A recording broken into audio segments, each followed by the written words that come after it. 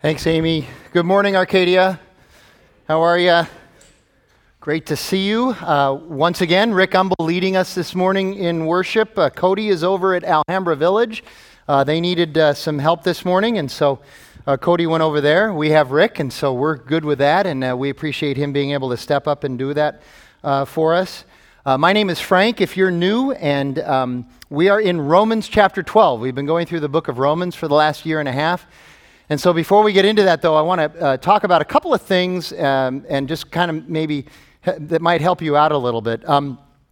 Sean mentioned that we're doing baptisms on August 24th, and then he said, be sure to contact the office in regard to that.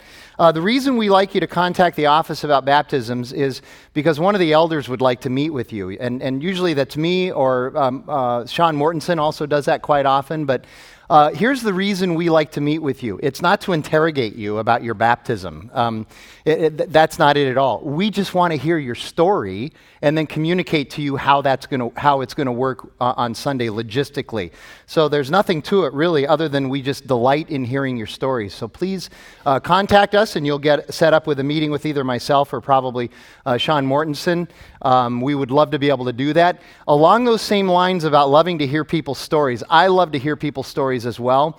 And so we're far enough now into this Romans thing. We've been doing this for a year and a half, and we'll be done by Advent this year. But we're far enough into this Romans thing now that I can ask you, if you're somebody who's predisposed to doing something like this, if you would be willing to do this, what I'd like you to do is talk about, in writing, maybe something that has hit you in a different way or a new way about the book of Romans since we've been going through it for so long. Maybe there's a verse that you never really understood before and now it's the Spirit has made it clearer to you. Maybe it would just be to say, here are my 3 favorite verses in Romans and here's why. Whatever it is, for me it would be something like, I never thought about Romans 8:3 the way I have since doing this series. Romans 8:3 says, for God has done what the law was not able to do for us. And that's a really important deal. I would like to hear about that. I've done this in the past as I've gone through other books, and it's just been a way that brothers and sisters in Christ can share how the Spirit is working in their lives and sharing God's Word. And so if you're somebody who is interested in doing that, we'd love to hear from you. In fact, more specifically, I'd love to hear from you. You can email me directly. My email is on the website, or it should be in the bulletin, or you can send it to Stephanie and she'll forward it to me. I would love to hear about that. It would just be a great way to open some dialogue. Let me tell you this, though. I'm not looking for a PhD dissertation or a treatise of 100 pages. If you could keep it like, 3, 4 paragraphs, that would be great, but I'd love to read those things. It would be a great blessing. I'm also, frankly, looking for sermon material the rest of the way, so maybe I could use them for that, if that's possible. So having said that, we would love to hear from you if you're somebody that's interested in doing that. We are in a new section of the book of Romans now. Cody introduced us to it last week. Romans 12 and beyond is a very important breaking point in the book. Everything in Romans 1 through 11 is doctrine and theology and about God's sovereignty and grace and mercy. And then everything from 12:1 on is Paul telling the Christian community, the body of Christ, or the individual Christian himself or herself, how to live life through a gospel-centered lens, how to live your life as a follower of Jesus filled with the Holy Spirit. And Cody started us last week with Paul's sort of thesis statement for the rest of the book. And that is that because of God's mercy, because of His grace, because of His sacrifice for you, because He loves you so much, because of this great gift that He's given to you, our lives should be a living sacrifice to Him. All of our life should be all worship for Jesus. And because of what's happened, our thinking is going to be renewed. Our minds are going to be renewed. So we're going to feel differently about things, and we are going to understand things differently. We're going to have a new lens with which to look at life. And so our life is going to be sacrificially lived and with a renewed mind, renewed thinking. And then the rest of the book, but especially chapters 12 and 13, which we're going to take several weeks to go through now, is all about the marks, characteristics, and features of the Christian community, the body of Christ, the local body as well as the extended body, as a result of this sacrificial living and renewed thinking. as a result of that, as God is working in our lives. These next several weeks especially really do define who we are. And I want to make this distinction. This is really important. Paul is not talking in chapters 12 and 13 about who we're supposed to be. He is talking about who we are as a result of Christ being in our lives. We are to now live into our identity as Christ followers. So these chapters are all about who we are, not who we should be, but who we are in Christ and in community. And really, love becomes a key. Next week, he starts verse 9. We're just going to look at verse 9 next week in chapter 12. And the first statement in verse 9 is that love needs to be genuine. And then that becomes sort of the conduit through which everything else is going to flow out of chapter 12. So love becomes a key. But today, before we get there, it's verses 3 through 8. These 6 verses are the Christian life born in love and exercised in the giftedness that God has graced each of us with. It's the Christian life born in love and exercised in the giftedness that God has graced each of us with. And here's the big idea of these 6 verses. Clear thinking leads to serving others in your giftedness. Clear thinking, a renewed mind, leads to serving others in our giftedness. And this passage breaks down beautifully into 3 sections. Verse 3 is clear thinking about yourself. Verses 4 and 5 is clear thinking about the church and who it is that benefits mostly from the spiritual gifts that God has given us. And then verses 6 through 8 are clear thinking about how to use your gifts, how to exercise your gifts. And so we're going to look at verse 3 first and just kind of work our way through that outline. But I want to read verse 2 as well, because there's a very important connection between verses 2 and 3 that we don't see because of these verse divisions. Okay, so Paul writes in verse 2, which Cody taught on last week, "Do not be conformed to this world, but be transformed by the renewal of your mind." All of our minds have been transformed by Christ. We now have the mind of Christ, Paul tells us in Philippians chapter 2.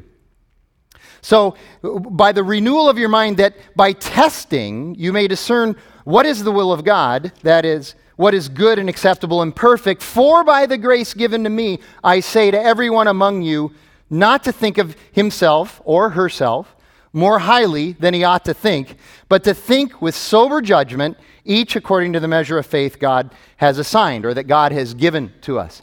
So I want you to see the connection there between verse 2 and verse 3. Verse 2 insists that our mind is going to be renewed by Jesus, and verse 3 insists that because of that, we begin to think correctly and with sober judgment about ourselves. And so verse 3 actually gets split into 3 clauses, 3 sections. And that first part is Paul's negative exhortation in the midst of all of this. Very often, Paul says something negative before he says something positive. He says something like, don't do this, but rather do this. It's not just, don't do this, don't do this, don't do this, don't do this. I've come to ruin your party, don't do this. It's not that. It's, don't do this, but instead do this. So this is the negative part of his exhortation. He says, don't think too highly of yourself. And in the Greek, it literally means, don't have super thought about yourself. Don't super think about yourself. Don't go so far as to think of yourself in a hyper way that gets you all excited about yourself. Okay? Here's what Paul is saying. Boasting in yourself is a problem, and we're not supposed to do that. Yet it's something that all of us battle with. Every one of us boasts at one time or another. Every one of us struggles with pride and arrogance and thinking more highly of ourselves than we ought to. And sometimes it gets manifested in big ways, other times it's little, but it's one of the first things that you and I, in our human nature, will go to. Walt Whitman says it like this. I love this quote. He says, "I find no sweeter fat than that which sticks to my own bones." I find no sweeter fat than that. I like to gnaw on myself. I like to just chew on myself. That's what he's saying. James Montgomery Boyce, who is not quite the poet that Whitman is, he says it this way. Virtually all of us think more highly of ourselves than we ought, and further, we expect everyone else to have that same exalted view of us as well. That's the problem. So don't think of yourself more highly than you ought, but rather, the second clause in that verse is think of yourself with sober judgment. This is the positive side of Paul's exhortation. It's not that we aren't supposed to think about ourselves at all. That's not it. But rather, Paul is saying when you do think about yourselves, think clearly. Instead of super thought, it's sober thought. And that word sober in the Greek literally means with clarity and sanity. And what's interesting about that word is there's another word in the Greek that we have in the New Testament that is translated drunkenness or intoxicated. The word is pretty much interchangeable. This word sober is the opposite of that. This word sober is the opposite of intoxicated. When we do not think of ourselves with sobriety, we are out of touch with reality. It's a form of insanity when we get all wrapped up in ourselves and how great we are. Have you ever noticed how cocky and braggadocious a drunk person can get? You ever notice that? They get out of touch with reality. They're a little bit out of line. I feel like I can beat up anybody when I'm, even Jackie. I mean, okay, I'm ready now, Jackie. That's but okay, let me clarify. I have not been getting drunk around Jackie. Just around the rest of you. So, no, no. But you understand the point. Don't lose the illustration here. I digress, okay? So, or here's another one. Have you ever noticed how an intoxicated person, and that word intoxicated, that word even translated drunkenness, understand you can be intoxicated by anything. And when Paul uses the word intoxicated, he's not just talking about wine or strong drink, he's also talking about being intoxicated by lust, or by pride, or by your own self-importance, or by wealth. Whatever it is that you're intoxicated by, you begin to lose touch with reality. So the intoxicated person has a terrible grasp of reality. Sober judgment means to see things as they really are through the lens of Christ. Philippians 2:5. Have the same mind in you that was in Christ Jesus. Look at the world through the lens of Jesus. Look at the world through the lens of the gospel. Here's an illustration. So it was either 5 or 6 years ago. I run the P.F. Chang's Marathon almost every year. If not, I run the Phoenix Marathon instead. But 5 or 6 years ago, I ran the P.F. Chang's Marathon, and for the first time in my life, this had been a goal of mine, for the first time in my life, I ran the marathon in less than 3 hours and 20 minutes. Now, if you don't understand marathon running, let me help you a little bit. 3 hours and 20 minutes really isn't that fast. The guy who won the race was still a little bit more than an hour ahead of me. But for me, that was really exciting. 3 hours and 20 minutes, a goal I had worked towards and ran and all this stuff. And during the last half mile of that race, after 26 miles, I remember I kind of felt like I got a little bit of energy and a little bit of second wind, and I kind of started to pass some people during that last half mile. And I really felt like I was just really running fast during that last half mile. I was blowing by people. I had this wonderful form that they were going to put on the cover of ESPN magazine. As I was passing people, they were disintegrating into dust because of the physics of me going so fast. It was just my hair was flowing and all this stuff. This was the only year that I know of in which also P.F. Chang's had a camera at the finish line of the marathon, okay? And it was at an angle, and so you could see for about 25 or 30 seconds you actually coming in and crossing the finish line. And so what they did was they set this thing, it was really cool. They set this thing up on their website where you go to their website, you put in your bib number or your last name, and it will take the camera right to that 30 seconds when you should have come in, okay? I couldn't wait to see this because I'm sure that I just looked great, And so I went there and I punched in my bib number. And I'm looking. And it's not like there's thousands of people going by. We're just kind of slowly trickling in. And I'm looking and I'm watching. And I watched the whole 30 seconds and it ended. And I didn't see myself. Where was I? And I checked the time because they had the time up there for when people were finished. That's when I finished. Where was I? So I hit replay and now I'm looking really close, okay? I did not see this fast, amazing, young, fresh guy finishing a race. What I finally saw was reality. I was an old, middle-aged white guy who was desperate to get to the finish line, and I looked horrible.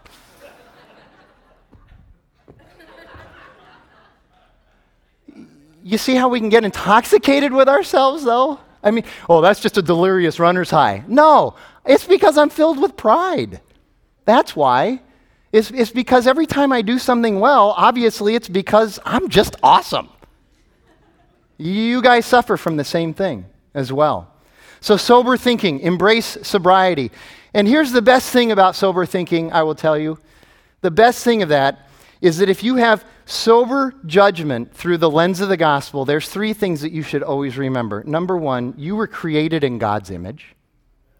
Number two, you are filled with the Spirit of God. And number three, you are an important part of His plan, His mission, and His purpose. So when we think soberly, we do still get to have the benefits of that, but only it's because of the power of the Holy Spirit living in us. We are made in His image, we are filled with His Spirit, and we are part of His plan, and that is a good thing. And then Paul says at the end of verse 3, do this in accordance to the faith, in good measure of the faith given to you. In other words, by the power and wisdom and guidance of the Holy Spirit are we supposed to think of ourselves. None of us have the ability to think clearly and sanely about ourselves without the Holy Spirit's guidance and help and wisdom. And that word measure that Paul uses there literally means standard, and the standard is Jesus Christ. That's who the standard is. And so again, we can't get too hyper about ourselves. We love what's known as the social comparison process as human beings. We love to compare ourselves to other people because one way or another we can find somebody who's worse than us and we can feel better about ourselves. Paul comes along and says, no, the standard of who you're supposed to compare yourself, the measure is Jesus Christ. Compare yourself to Jesus, and that will sober you right up. That's where our sobriety comes from. Kent Hughes writes this: if we really do make Jesus our standard measure, as Romans 12:3 says, it will then be impossible to think too highly of ourselves.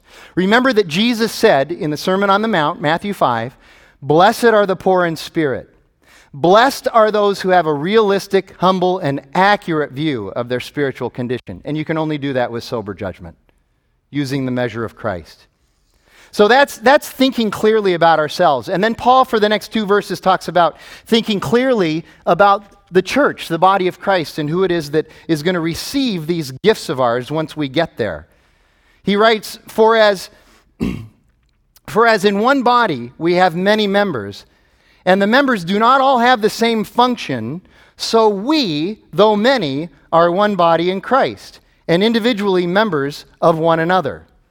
And so when you look at verses 4 and 5, what Paul is telling us is that when it comes to the body and its members, we need to embrace three things that are critically important. First of all, we have to embrace that we are unified. We have to embrace unity. We are one body standing in one community. Paul says it this way in Philippians chapter 1. Stand firm in one spirit with one mind, striving side by side for the faith of the gospel. And that Greek word translated side by side is literally interlocked. We strive interlocked with each other for the faith of the gospel. So the first thing we have to embrace is unity. And then the second thing we have to embrace, which sounds a little contradictory, but it's true, is diversity. We're unified, but we're also very diverse. Though we are all very different in the Christian community, we are all equally essential.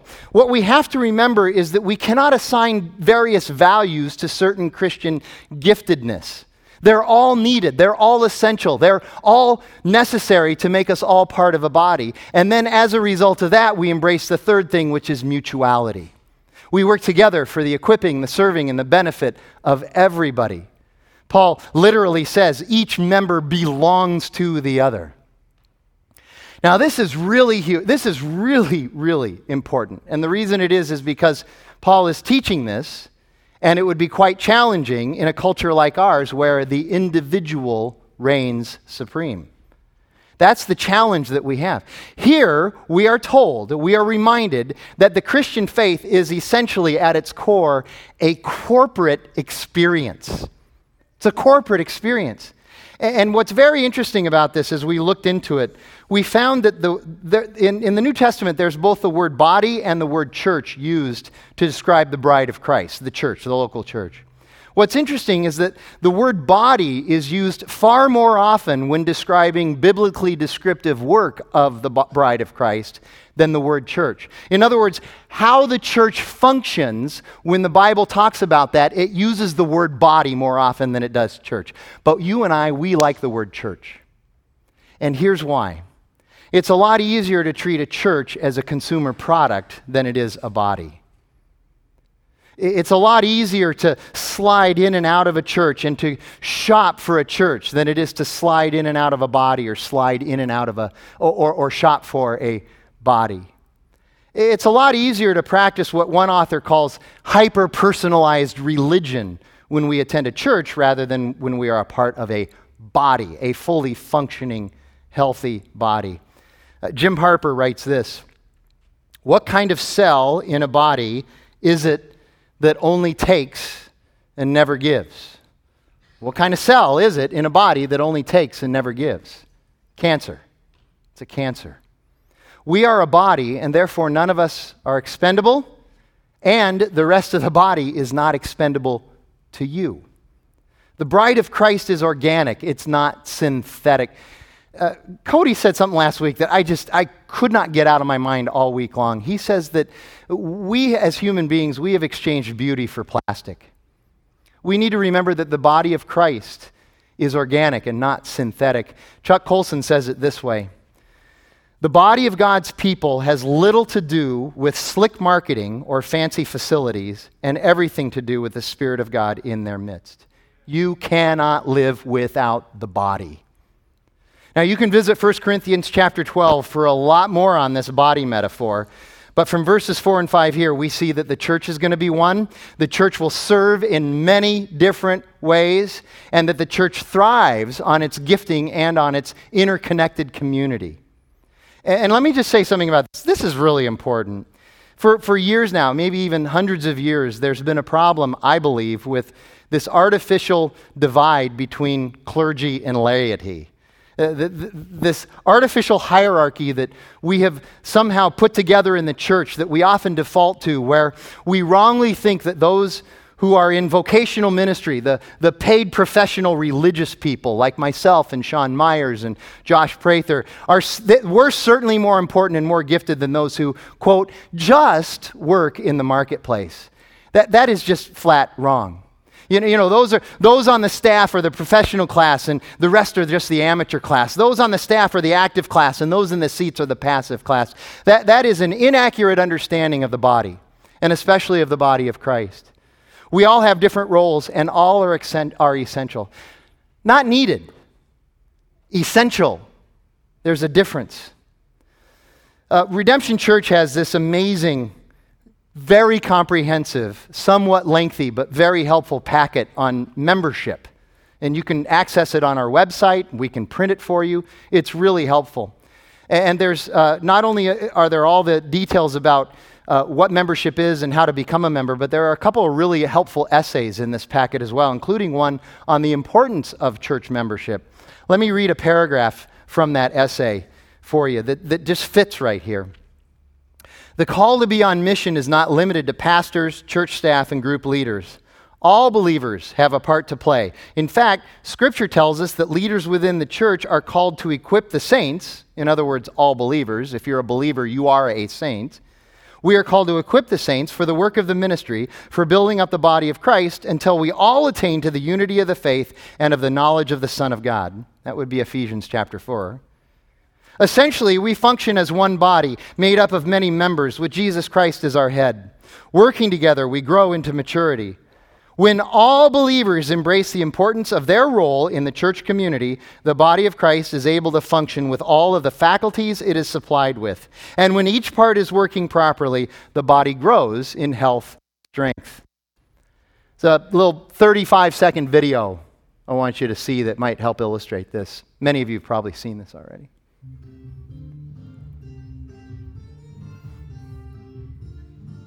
5 persons playing one guitar.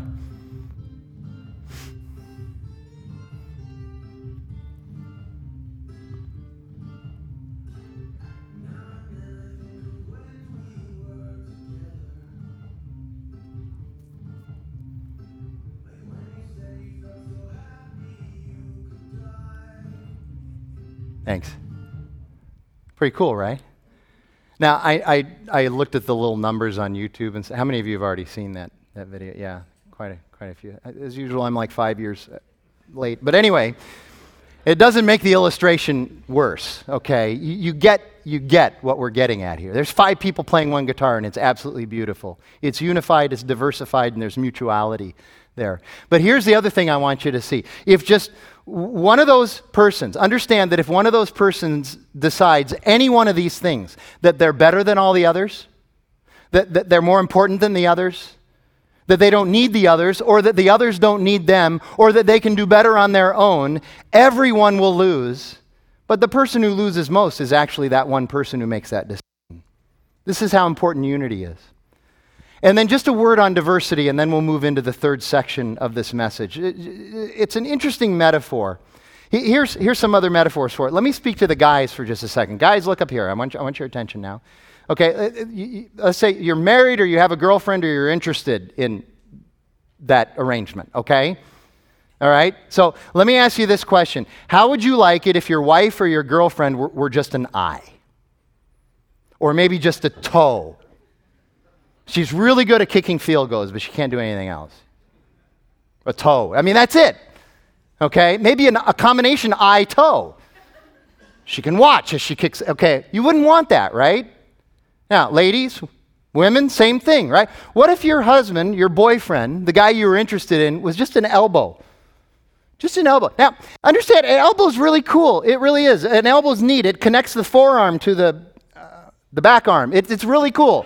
It's really, but here you go. The elbow's an elbow is pretty stupid by itself. Its only value is in context. Its only value is actually in community. And that's what we're getting at here. But here you go. Diversity is all of that, but it's even more than that. Diversity in the body is also that God's glory is revealed in that diversity. Do you understand that we see the glory of God as He manifests Himself in the giftedness of how He's gifted everybody in the body? People look at a healthy, functioning body of Christ and they go, wow! The sum is greater than the parts. That it testifies to the world that God is alive and well when a body operates in community the way it's supposed to. And consider, the more diverse a body is, the more unique and the more nimble and the more helpful a body is. But the more homogenized the body is, in other words, the more we look like each other, the more we act like each other, the more we dress like each other, the more we talk like each other, the more we think the same way, the more we do the exact same things as everybody else, then the more stodgy, the more boring, and the less effective the body is. When the Spirit works in the church, there's going to be diversity, so don't quench the Spirit. John Stott writes this: the church is a community of people who owe their existence, their solidarity, and their corporate distinctness to one thing: the call of God. Our distinctness comes from nothing else: ethnicity, culture, age, or predilection. That's another word for preference. So that's the church, those who benefit from clear thinking about the body, and now clear thinking about exercising our gifts. Verses 6 through 8. Having gifts that differ according to the grace given to us, let us use them. If prophecy, in proportion to your faith. If service, in our serving. The one who teaches, in his teaching. The one who exhorts, in his exhortation. The one who contributes, in generosity. The one who leads, with zeal. And the one who does acts of mercy, with cheerfulness. Kent Hughes, again, calls the spiritual gifts the sweet perfumes of the body of Christ. The sweet perfumes of the body of Christ. And every Christian has at least one spiritual gift. When you become a Christian, God gifts you in a special and unique and important way in something. Usually it's 2 or 3 different things. We call that a gift mix or a gift package, but certainly there's at least one thing that you do well that you can contribute to the body. No Christian is left out of this truth. None. And what's interesting is the gifts are universal and unique. They're universal in that everybody has the gifts, and they're unique in that they're all different for each person. So there's a sense of it being universal and unique.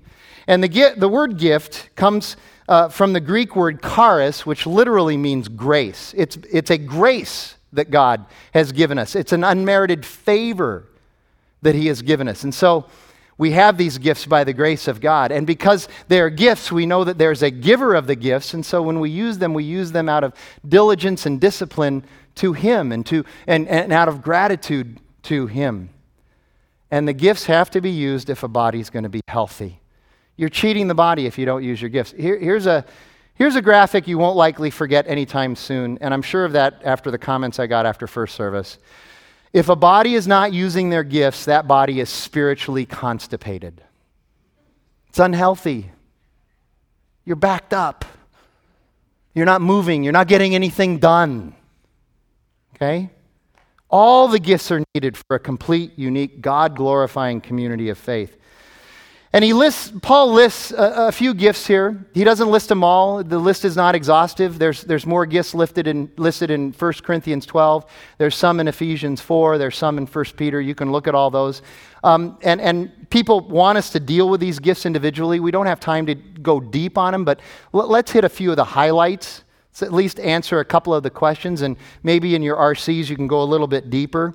There's also a blog post that I'm going to point you to in a minute that'll help you as well. Notice that both prophecy and teaching are listed. They're the first two that are listed. Those are gifts. What's the difference between prophecy and teaching, and why do we have to have them both? Well, first of all, they're usually kind of related. They're usually, if a person has the gift of teaching, he often has the gift of prophecy and vice versa. But they are different. They are vastly different, and both are needed. Prophecy, I would say, is the humble, Spirit-led, wise application of God's word to life. So it's a little bit more than this as you get deeper into it, but primarily what prophecy is the ability to look at a life, look at what somebody's doing, look at the direction they're going in, understand what God's word says, and then apply that to that situation and say, if you continue down this road, here's what's going to happen. Okay? Here's how God is going to deal with that.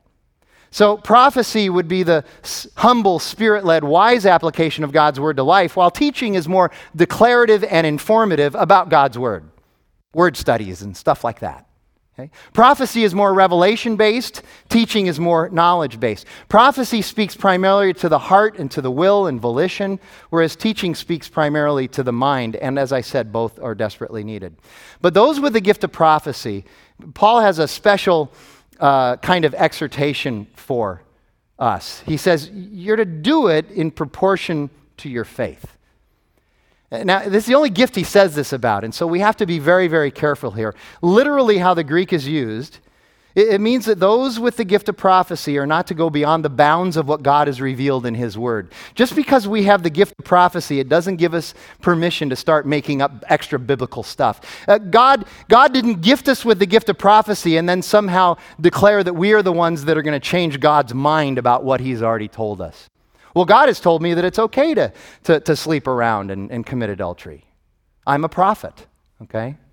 We have to be really careful. I have an illustration of this.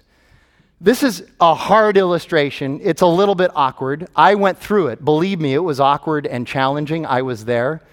Some of you might even think there's got to be exaggeration to this story. There is none. It was really hard. It was really challenging. It was really tough. 18 years ago, I was an adjunct instructor at Grand Canyon University. And it was the first night of a class that I was teaching, and I was teaching in the adult continuing education department, which meant that you had to be at least 25 to be in the class. And essentially, it was a class of 11 or 12 people, and they were 25 to 40 years old. And so many of them had careers. And so it was an interesting group of people. And it was either a class on Christian leadership or the Christian disciplines. I can't remember. That's not necessarily important. But what I like to do on the first day of any class I teach is I like to do an icebreaker and kind of get everybody talking and get everybody involved, get us introduced to everybody. So we're going around the room, and eventually over here, we came to a woman, and so I said, okay, you're next. And she introduced herself. She said her name, and she said, you all need to know that I occupy in my church the office of prophetess.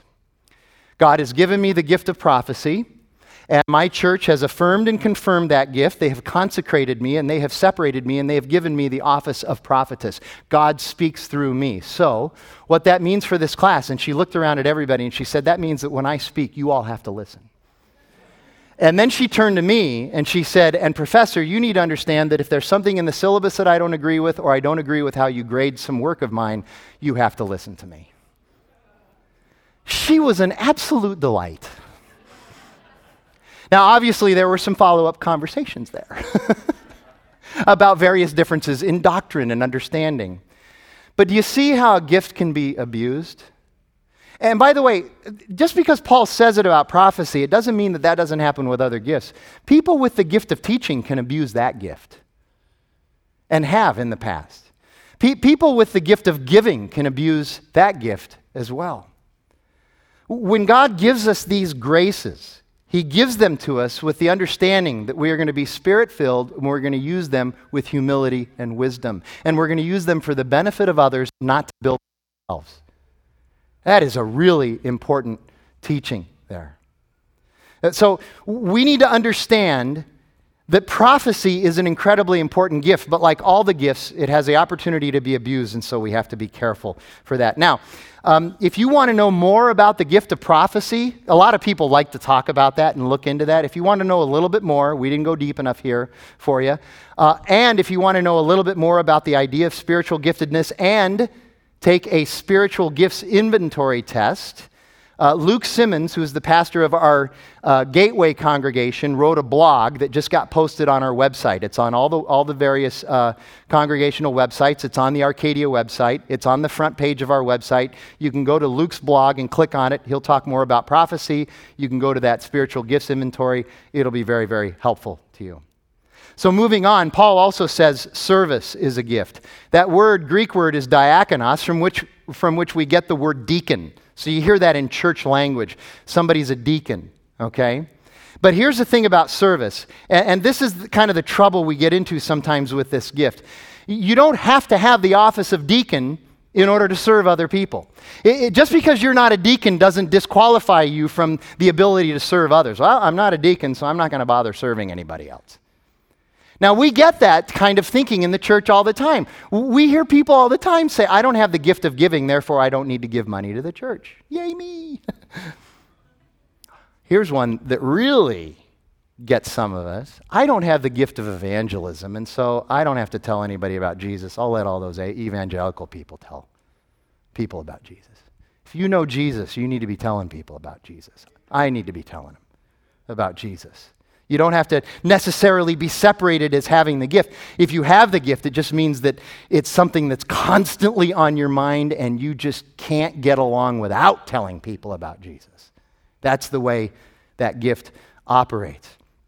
And we need to acknowledge that while our service is rightfully first to the local body that we attend, we are also called to serve all of humanity. Bonhoeffer wrote this: the church is herself only when she exists for humanity.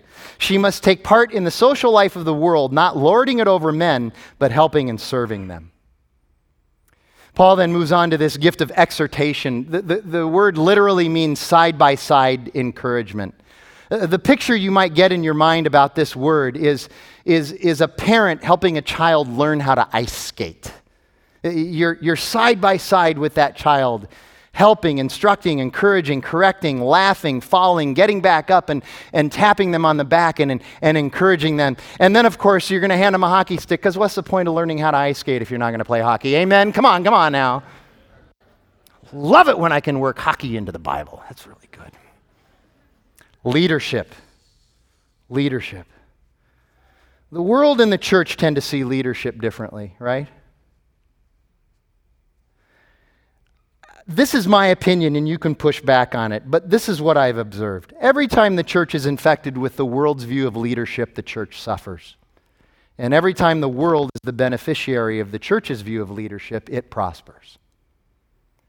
The leadership gift that God gives is something that should be used in the church, but it should be used in the marketplace as well. And we use it for the benefit of others, not the glory of us. That's the way it's supposed to be used. And you're going to say, but wait a minute, with leadership comes power and influence and authority and all those nasty things that gets people into trouble. Yes, that's true. With leadership, there should be power and influence and authority, but it's used for the glory of the other people and the glory of God, not for the glory of the leader. The greatest example of this, I think, is Joseph, the guy in the Bible in Genesis 37 through 50. You want to learn about a guy who had all of the giftings of leadership, more gifting of leadership than any person you could ever imagine. And then he was given more power, more influence, and more authority than anybody in the world. And he's a guy that used that leadership for the benefit and the glory of others and the benefit and the glory of God. He walked that line and managed that tension between having that kind of authority and power and using it for others. And then Paul reminds us with the words he uses, especially in verses 7 and 8, that when we use our gifts, attitude counts. Attitude counts. Those who benefit from the gifts that we have should see that we are generous. That word generous literally means that our motives are pure. We're not using our gifts in order to manipulate anybody or to gain an advantage over anybody or to benefit us at the expense of them. They're pure in motive. But also we are to be zealous. We are to be eager. There's a sense of urgency and passion in using those gifts. And then we are to be joyfully grateful, cheerful when we use these gifts. The Greek word that we translate there, cheerful, is hilaros. We should use our gifts hilariously. And the reason we do that is because we know what God has done for us. We know the sacrifice that He's made for us through His Son. We know the life that He's given us through our salvation in Jesus Christ. And we know the life that He's given us here and after because of that. And with a hilarious nature, we go and we use these gifts that He's given us. We are delighted to do it. Galatians 5:13 says this. Paul writes, "For you were called to freedom." Yes, you were called to freedom in Christ. "Only do not use your freedom as an opportunity for the flesh." In other words, don't use your freedom to benefit yourself, but rather through love, serve one another. Serve one another. And so we use our gifts because we use them out of love, because we've been loved so greatly and so tremendously by God. We also use our gifts because we're not special. We're not above serving others. That idea that, well, I'm here to be served, but I'm not going to serve any, that doesn't work in the body of Christ. You're not special. You're not above others. But at the same time, I would also say you use your gifts because you are special. And here's why you're special. God has gifted you in a unique way that the body needs.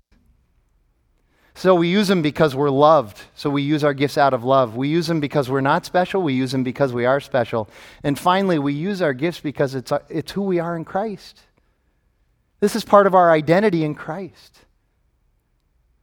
The Spirit fills us. The resurrected Christ leads us. And we can trust the Father. God has been so good to us, and so we are called to be good by the grace and the power of the Holy Spirit in us, in serving others.